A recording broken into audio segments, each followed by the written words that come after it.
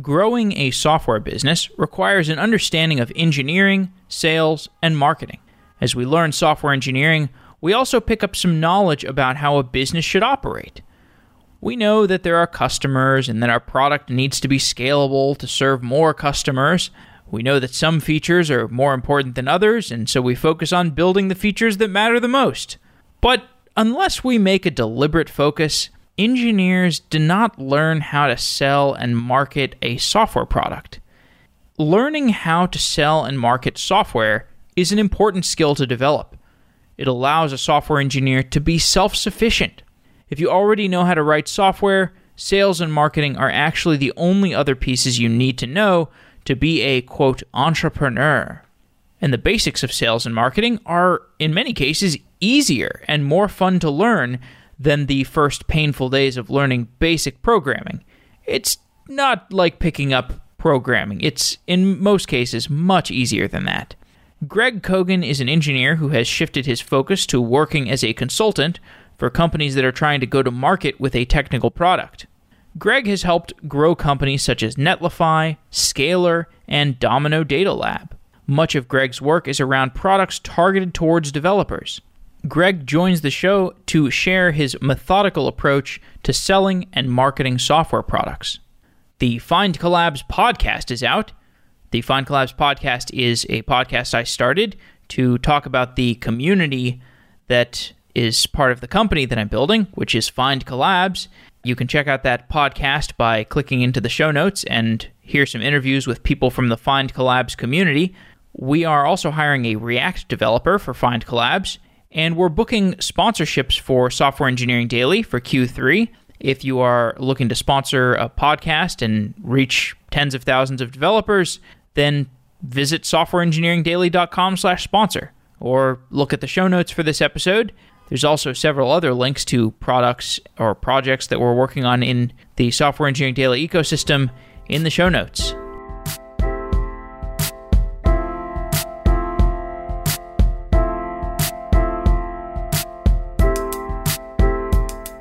Greg Kogan, welcome to Software Engineering Daily. Thanks for having me. Most of the listeners are software engineers, and many of them are entrepreneurial. They want to build a business of some kind. What are the most common mistakes engineers make when creating companies? I think a common mistake is thinking about yourself too much and forgetting that your audience might not be exactly like you, and therefore they have different concerns, they have different needs and different desired outcomes than you. And if you forget that, then it's going to reflect in your marketing and the way you try to sell the software, and even in your product roadmap, which could have negative consequences for you and the startup. I agree that the focus on the self can create blind spots for anyone starting a business. But what about things that are more specific to engineers? What are mistakes that engineers make that perhaps other people are not exposed to? I think it's that same mistake, but with engineers, it's more pronounced. As engineers, we are naturally drawn towards technical details and the minutia of how things work, and sometimes the novelty of how they're made to work.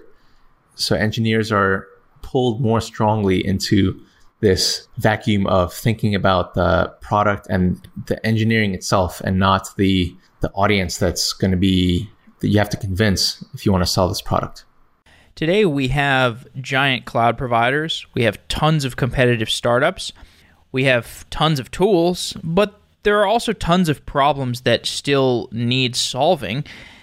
How would you frame your perspective on the viability of starting a software business in 2019? What's the landscape of opportunities for people who do want to start a business? I think when you're starting a business, the fact that it's a software business is just a detail. Presumably, you're starting it because you have a solution to a common problem that you've witnessed. You just happen to be solving that problem with software. And we're never going to rid the world of problems, of business challenges.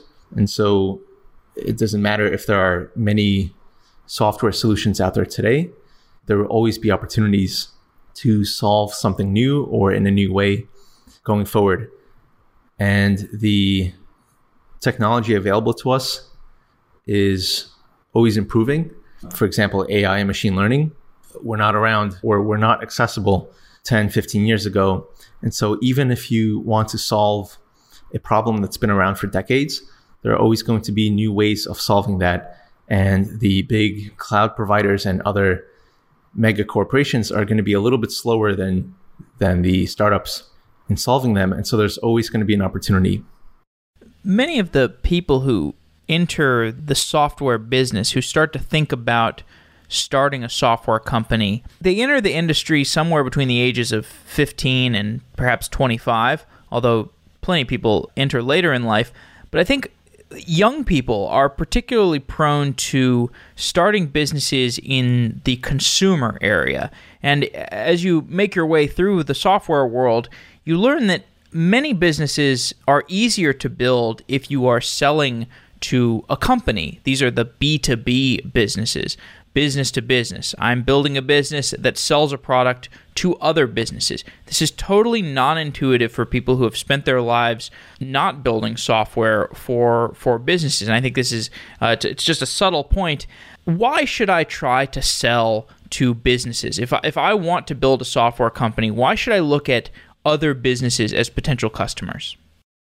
This gets back to the earlier question of what's a common mistake for startups. And my answer was that you think too much about yourself and assume the audience will be exactly like you. Of course, we are individuals and not businesses. And so people's first inclination is to sell to other individuals because that's what they're familiar with. However, individuals don't have the budgets like companies do. And even if they have burning needs, those needs are not so big that they're willing to spend enormous amounts of money to solve those needs. Businesses, on the other hand, if they have some problem that's costing them 0.5% of revenue each year, that's a very expensive problem for them. And they would be willing to spend a lot of money on solving that problem. So you might have a solution for that problem and try and sell it to an individual and struggle to get $15 a month out of them. And then you might turn around and try and sell that same thing to businesses and get 5-6 figure license deal with them. So this is reflected in the pressure many startups get from the VCs to go up market. And even if they're successful selling to individuals and small businesses, inevitably, in order to sustain some rate of growth, they are pressured to sell to businesses for this reason, because large businesses are willing to spend more to solve the same tastes of problems. So the software engineer who has started a business and that business has found a problem that is acute enough that some customers are willing to buy that product from them. You get a little bit of traction with some customers. And then you start to realize, okay, now I've got my first couple customers. I've built this product that's somewhat useful. It's solving some problem for an enterprise. And then you start to think, how can I actually find more of these customers? This gets us into the world of marketing. And if I'm a software engineer, I want to lock myself in a room and think about product. I want to build product. I want to build software. How can I learn to love marketing? Well, the first step is to not call it marketing. Fortunately, the term and the practice has built up some sort of reputation. And when people hear that word, certain things come to mind that leaves a bad taste in their mouth and causes people to shy away from it and postpone doing marketing. Another way to think about it is just growth and helping as many businesses as you can with your solution. And you should feel very strongly that your solution is the best thing out there for a certain problem. And it would make the world better if more people knew about the solution and could implement it and buy it from you. Conveniently, it would also help your company and help you grow the company. But thinking of it that way, I think, could motivate many more people in doing growth activities instead of just thinking about it as marketing for marketing's sake. Help me develop a thesis for how growth or marketing or whatever term we're using to describe this process of exposing people to our product.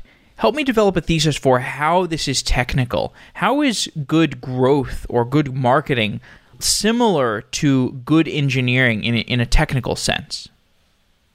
Yeah, people think of marketing as this nebulous, unquantifiable thing, which is perhaps one of the reasons that as engineers we're turned off by it, because it's not something we can measure and we can't turn some knobs and see the impact of that tuning. However, with software startups, it very much could be a quantifiable activity. If you're running the business, you are responsible either to yourself or to your board for delivering metrics every month and every quarter. Those metrics are going to include revenue, growth rate, new deals, and so on. And there are ways to do marketing to directly impact those metrics. And you should be doing them in a way where you can measure every campaign and every project you do in terms of resultant growth, resultant leads, deals, customers, and so on. And once you're able to measure it, then you can treat it like any other system. You can find out what levers you can pull to make the numbers go up or down, which levers have no impact, and you can experiment also. So you could really take a system approach to growth marketing and avoid the whole fuzzy traditional marketing.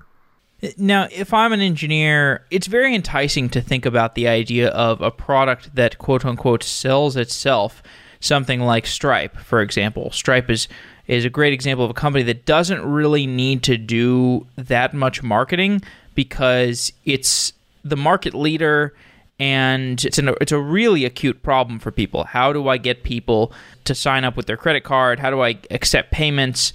Pretty straightforward. However, most software products are not like that. You have to do some winning over of the customer. As I figure out this software product that I'm building, I figure out this company that I'm building, and I've got this cornucopia of quote-unquote marketing options or growth options. I've got things like unpaid marketing, content marketing, or I can just throw everything out the window and assert that my product should sell itself. How should I explore the different options of growth or marketing that are available to me? Well, there are like two things in that question. The first is this belief that there are some companies that grow completely organically without anybody pulling levers in the background. Stripe gets mentioned as one, Slack, Atlassian, and some others. This is not exactly true. We think this because we don't see the levers being pulled, and the levers that are being pulled are not what we think of as marketing. Maybe they don't do PR, they might not do paid campaigns, but Stripe, for example, spends an immense amount of time and I assume resources on creating content, educational content for their audience.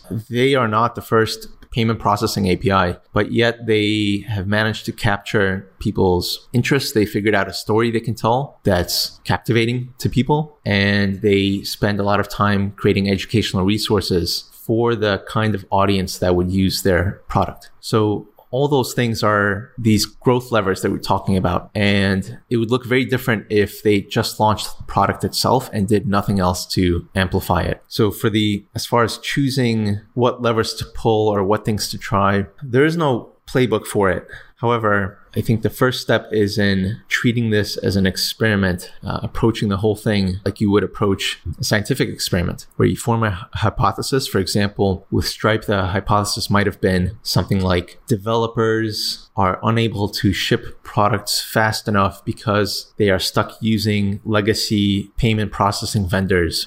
And so if we not only create this API, but educate them about ways to integrate payment processing into their applications faster, they're going to use the API from the company that just taught them how to do that. And so the experiment might have been there to write educational content about implementing payment processing APIs, about doing credit card validation checks using JavaScript or something, and seeing if that resonates with the audience. Another experiment they might have done, I don't know if they did, but any company might have done this, is they might say maybe the managers of these developers, so product leaders, marketing leaders, digital marketers, are also fed up with legacy payment systems. And maybe if they knew about when they search, maybe they're searching for new payment processing systems, and therefore we should try and advertise on Google Ads and get in front of them, and maybe we could sell that way. And they might have tried that and maybe it didn't work, and so they stopped doing that and we we never saw it. And to this day, we think, oh, they never even had to do that. For other companies, it might work. So that's why you shouldn't just look at Stripe, Slack, and other massive success stories and think that that's the way to do this. Now, when you are taking a trip to San Francisco, as you do on a regular basis to meet with companies or to do business here, you will see advertisements in the airport for software companies. And then once you arrive, you'll take a lift perhaps to the city, and on your way to the city, you will see billboards for software companies. As far as I know, those mediums of advertising, those mediums of marketing, those mediums of growth, they are not measurable. Are the companies that are advertising on billboards or in airports, are they making a mistake? They'd be making a mistake if that's the first thing they did, or if they did that in their first few years of existence. So companies can afford to do this when their pipeline for the next 3-6 months is totally packed. And they have exhausted all other channels that bring them pipeline sooner than 3 to 6 months. So they've got ads going, they have content marketing, they're doing events, sponsorships, and so on. As the company grows, so does the marketing budget, and so do the expectations for results. And once they've exhausted all the short-term channels and campaigns, it's natural to go to the other channels that are difficult to quantify and may not produce any impact for 6 months to a year. And they know this, but they're comfortable doing that because they have the budget and they don't need the immediate impact. The idea there is that you plant the seed in somebody's head, just the name Stripe and the association of payment processing. And 99.99% of people on that freeway will not understand what that is, nor ever care. But that 0.01% who might care, if not now, then 9 months from now, that's still some gain for the company. It's not an efficient campaign, but at that point, they are not exactly looking for efficiency. They're just looking for volume and long-term sustainability and volume. Also, I'll add, eventually they get to a point where they've saturated the mid-size and even large size market, and they begin fighting for the Fortune 500, even the Fortune 100. And so if that 0.01% of people whose attention you do get, even though they don't call you until 9 months later, if that's a Fortune 100 company, then that can very well pay for itself. And the best example of that is in the metro stations of DC, where defense contractors will buy out an entire station to put their ads up. Because if they can have even a small influence on a contract selection for a defense agency, that is going to make that advertising expense completely insignificant. Indeed. Yeah, so in that kind of circumstance, it becomes less relevant to measure it, because you can say with some certainty there's an expected value play here. We know that if we're paying $80,000 to buy out the metro station for a month, there only needs to be a 0.5% chance that that's the thing that knocks us over the finish line on getting this, $800 million contract. There only needs to be a very small percentage chance that metro station advertising is the thing that wins over the contractor, that wins over the government in purchasing the contract to make it a worthwhile expense. Exactly. And also at that level, the chief marketing officer or VP of marketing is not being asked to account for every single dollar, because they're playing at a whole different level where their budget is measured in millions of dollars. And so they don't have the burden of showing a concrete outcome from every single campaign and dollar spent. Describe the connection between marketing and sales as you see it for a software company. I see them both living on the same path, on the same continuum. If you think about the path, a customer goes from being someone who has no awareness of your product to signing a contract and becoming a customer, and then beyond that, becoming a loyal customer and a recurring customer. In about the first half of that path, there's a lot of marketing activity to make that person aware of the product, to show them value and educate them about how they might benefit from this product, how it compares to other products, and so on. And then there's never a clean handoff to sales, because sales team does exactly the same thing. They want to educate the prospect and tie the product's capabilities with their needs. So what happens is a gradual handoff of responsibility. If you can imagine two triangles that together make up a rectangle of activity, there's more activity at the start of this customer journey that's done by marketing, and eventually it becomes all sales driven activity towards the end of that journey, when you're negotiating terms, dealing with all the stakeholders, and eventually signing the deal. So it is very important then that the two teams work together so that this journey is seamless and you don't drop prospects in the process, and also so that you have a feedback loop, so that when the sales team learns something about a prospect or about some objection that comes up very often, or something that isn't clear to them, when they're going to learn that at the end of the journey. And if they can provide that feedback to the marketing team can change their activities to educate people sooner, maybe address people's objections sooner, maybe do a better job of comparing or positioning the product against other alternatives. And that's going to make the sales team's life easier.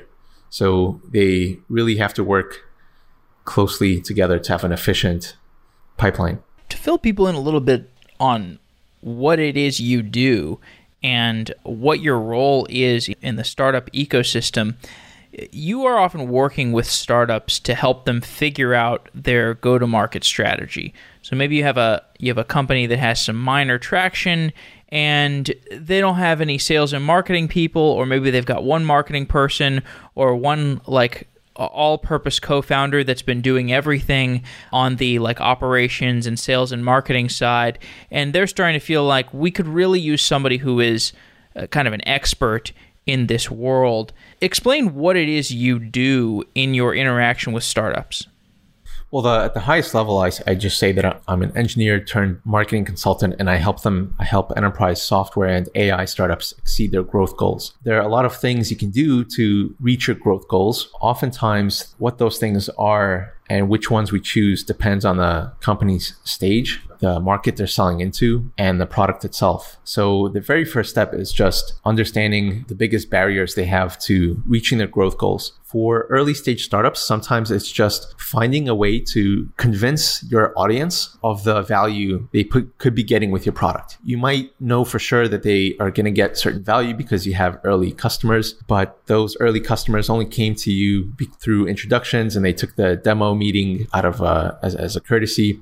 And a lot of founders say to me, if only I can get 30 minutes with the target audience, then they get it. But I can't get to that point. I can't convince them to do that. And so that tells me that we need to work on messaging and positioning, finding the exact language to use to attract the interest of your potential buyers. For companies that are a little farther along, sometimes the challenges are related to just operational efficiency, like using their marketing dollars in a way that's going to get them results within 3 to 6 months. So the opposite of the billboards. And they have a lot of options in front of them. There are a lot of people screaming at them, they should do this and they should do that. And so I help them explore the different opportunities and then estimate the level of effort and the potential impact of each one, and then experiment with them one by one, doing 20% of the work to try and get 80% of the results from that channel. And then in some time frame, determining if that channel is worth investing in. And if it is, then the company knows that they should hire someone full-time or outsource it to a specialist freelancer or agency who's going to get them that final 20% of value. A lot of times though, the channel doesn't work, and there's also value in determining that conclusively so that you can kill that channel and move the resources and your attention to something else and repeat the experiment.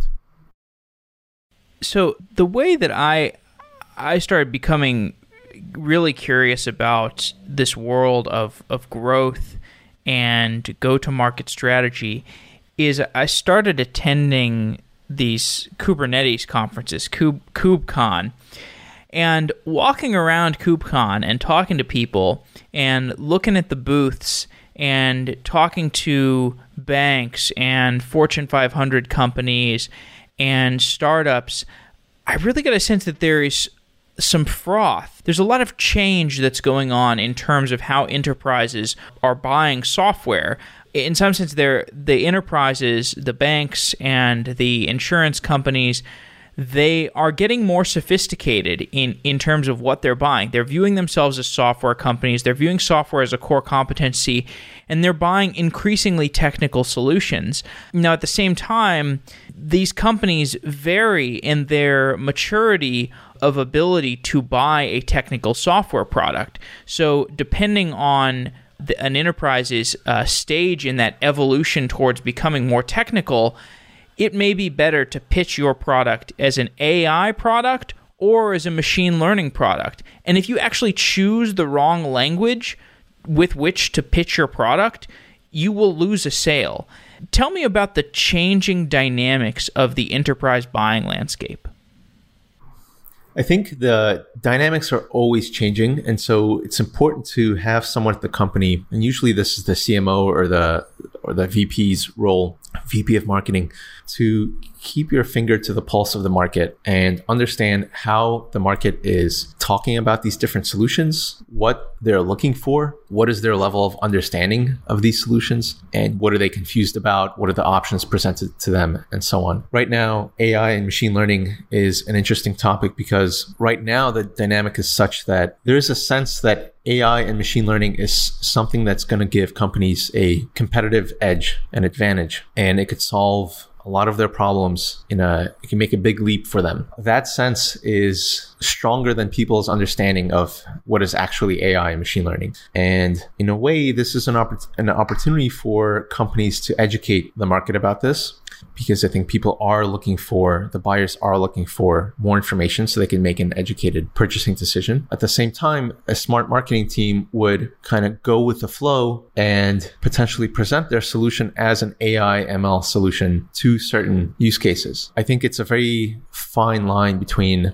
aligning your positioning with the market demands and making false claims. And so I equate this AI label to all natural label that food companies put on their products, because there's nothing regulating that term. And so anybody can put that, and it's some companies are more honest about it than others. And it's very difficult for someone that's not a nutritionist to verify that claim. But a responsible company would still make that claim to take advantage of the demand, but back it up with something and educate the buyer in the process. And this goes back to the Stripe example. Their decision to focus on creating educational content is a marketing decision for this reason.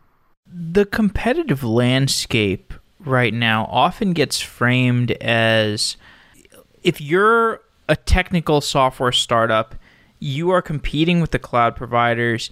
It's a zero-sum game with the cloud providers. You see this framing some in the software licensing debates, where you have some companies changing their open source licenses because they are so afraid that the cloud providers are going to be able to duplicate their software tools. How do you feel about the competitive dynamics between cloud providers, these large cloud providers, and startups? It's very interesting because the startups often depend on the cloud providers and are using their services under the hood.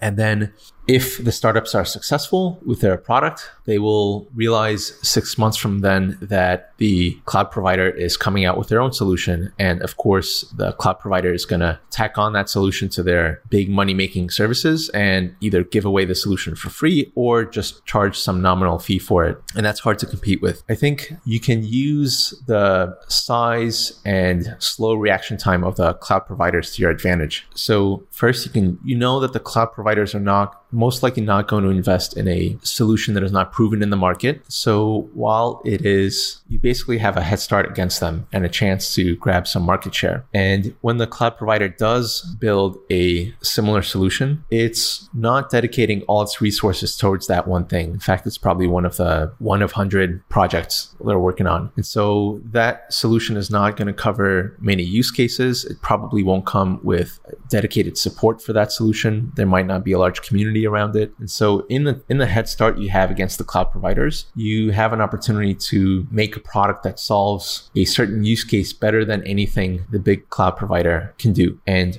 finally, because these cloud providers, when they launch these solutions, they make sure the solution fits into the existing architecture of the cloud provider. So it's made for the same people who use its other services, and it's made to integrate with those other services. You as an independent company and product have an opportunity to tell people that you don't have vendor lock-in, that companies can use your product, and if they want to switch cloud providers in the future, they are free to do so because your product works with AWS, GCP, Azure, on-prem, and so on. And also, you can make a product that is useful not just for the developers that are using those cloud providers, the engineers, data scientists, and so on. There are a lot of other people at a company that can benefit from product, like analysts, line of business owners, marketers, salespeople, and so on. Your career is unique, and one reason I wanted to have you on is because I found in my personal transition from being an engineer to a podcaster, there are undiscovered career opportunities for engineers. And I think there are people with engineering backgrounds who have been working as an engineer for some number of years and are finding themselves with a lack of appetite for the kind of work that they're doing. How can engineers who are feeling like they are not meant to be an engineer, how can they find an adjacent path? I think first, the most valuable thing for me was to realize that often you can provide the most value to the world by working on the edges of professions and specialties, because there are fewer people who can do that. So an engineer who is fed up with QA or DevOps or whatever they do day to day might not be so unique when they're working in a DevOps role. But if they step to the edge between, let's say, DevOps and some other profession, like in my case, marketing, in another case, it might be teaching, writing, designing, anything else, they might find that not only fulfilling because they're doing something different, but also much more valuable because there are way fewer people who can do both of those things. And you don't have to be an expert in both DevOps in this example and, let's say, writing. If you are adequate at both, you are already unique and could create something very valuable. And actually, a lot of the most successful startup founders are those who have some domain expertise in something other than engineering, or they were exposed to some facet of business that gives them a unique perspective that many other engineers don't have. In your line of work, from what I can tell, most of the companies that engage with you are venture-backed. And when you receive venture financing, you get an infusion of capital in return for the fact that you kind of lose the option to build something that is more like an indie hacker type of business, or something like a consultancy, or something like a podcast, where the returns are not so outsized that they would meaningfully impact an investment firm like a venture capital firm. How do you feel about the financing options that are available to companies today, and how does venture financing affect the strategy of a company? Well, in a way, I don't want to shoot myself in the foot because it's these venture-backed companies that help me have a living, help me make a living. But I think there's a trap people can fall into where they think if they have a good product idea, or even to take a step back, they just have some idea for a way they can help others. Some engineers might think the only way to act on that idea is to create a product, and two, to grow that product to a point where you can raise funding and then follow the usual story of a venture-backed company. I think people should recognize that there are other ways of making an impact on the world. For example, you can consult, you can teach, you can join a larger company and try to create something there. You could start writing, you could write a book, you could have a service business. So I don't think there's a lot of criticism and support for doing a VC-backed startup, but people should be aware that there are different ways to make a living while making an impact. And I think that starts with reflecting on what you're actually passionate about doing. And for some people, it's building products and seeing that product make a dent in the world. For other people, it's something else. So as far as how venture financing would change the strategy of a company, if I do take on venture financing, how does that affect my growth goals? How does that affect the strategies that I should take to achieve those growth goals? Well, I think venture financing basically gives you permission and the resources to take bigger chances. And so you're then able to afford to take bigger risks. When you come up with those hypotheses that we mentioned earlier, you can afford to test more of them and to test them at a bigger scale. That doesn't guarantee that you'll succeed, but it gives you better odds than if you didn't have the resources to do that in the first place. But it also gives you pressure. It applies pressure on you to take those bigger risks, and the definition of a successful outcome changes. So a 5% increase in traffic and signups is not going to cut it. You're going to have to close more deals for higher values and sustain that for a longer period. Hence the pressure I talked about earlier to move up market, because that's where you'll have more likelihood of meeting those expectations in the enterprise market. So it does affect the strategies you're going to take, the pace at which you'll experiment. It also gives you less time to do those because VCs aren't going to be happy if you're just sitting around and being cautious with your budget. And so there's more pressure to surround yourself with experts, to get help, to seek advice, and maximize your likelihood of success in the 12, 16 months the VCs give you to show some results. And thankfully, the VCs often provide you with that support network, or at least make the introductions to help you do that. But that's very different from being able to take your time and play it safe and wait for some chance introduction to someone who's going to be able to help you. Given that you are coming from an unconventional place relative to a lot of the guests, I'd love to hear any unconventional views you have. Tell me, what are your beliefs around the world of software business strategy that I might not hear from anyone else? One thing is this idea that people have a choice when they bring a product to market. They have a choice between selling bottom up or top down. And this is a meme that's been in the startup world for a while. And even to this day, when I talk to founders, they're asking me, should we do this? Should we go bottom up or should we go top down? And I believe this is a false choice. And thinking about making this distinction could negatively impact your go-to-market activities. What I tell companies is you want to make users want your product, but make buyers want to pay for it. So if you're selling to the enterprise, you have to reach the buyer and convince them that your product is worth paying for. And so people hear that and they say, oh, so you're advocating for a top-down approach. Okay. But I'm not saying that you should forget the users and ignore them and their concerns and objections and so on. You should make a product that users love using, that they tell other people about. And when you are in a sales deal with a decision maker, the users are going to be stakeholders in that deal and they should be your advocates. So rather than dismissing them, you should treat your awareness among users as the very first step in that sales pipeline. Just like PR, just like having a billboard by the highway. Having the users be aware of your product is not going to result in a sale. But once you do reach that buyer, it's going to help accelerate that sale in the same way that them seeing a billboard on the side of a highway might help accelerate the sale. To close off, we've talked a bit about how you work. I will certainly mention in the preamble to this episode the esteem of some of the companies that you've worked with, companies like Netlify and Scalar and AT&T. These are companies with a lot of choice in who they work with, and so it says something about your capabilities.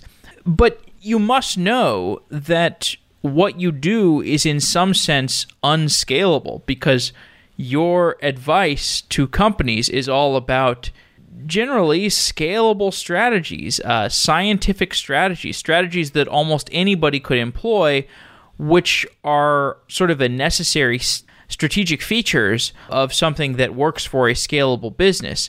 That is not as true with your business. Your business is about Greg Kogan. Do you ever feel that the tension between the fact that the strategy that you want to give to people has to be scalable, but your own business is kind of an army of one type of business?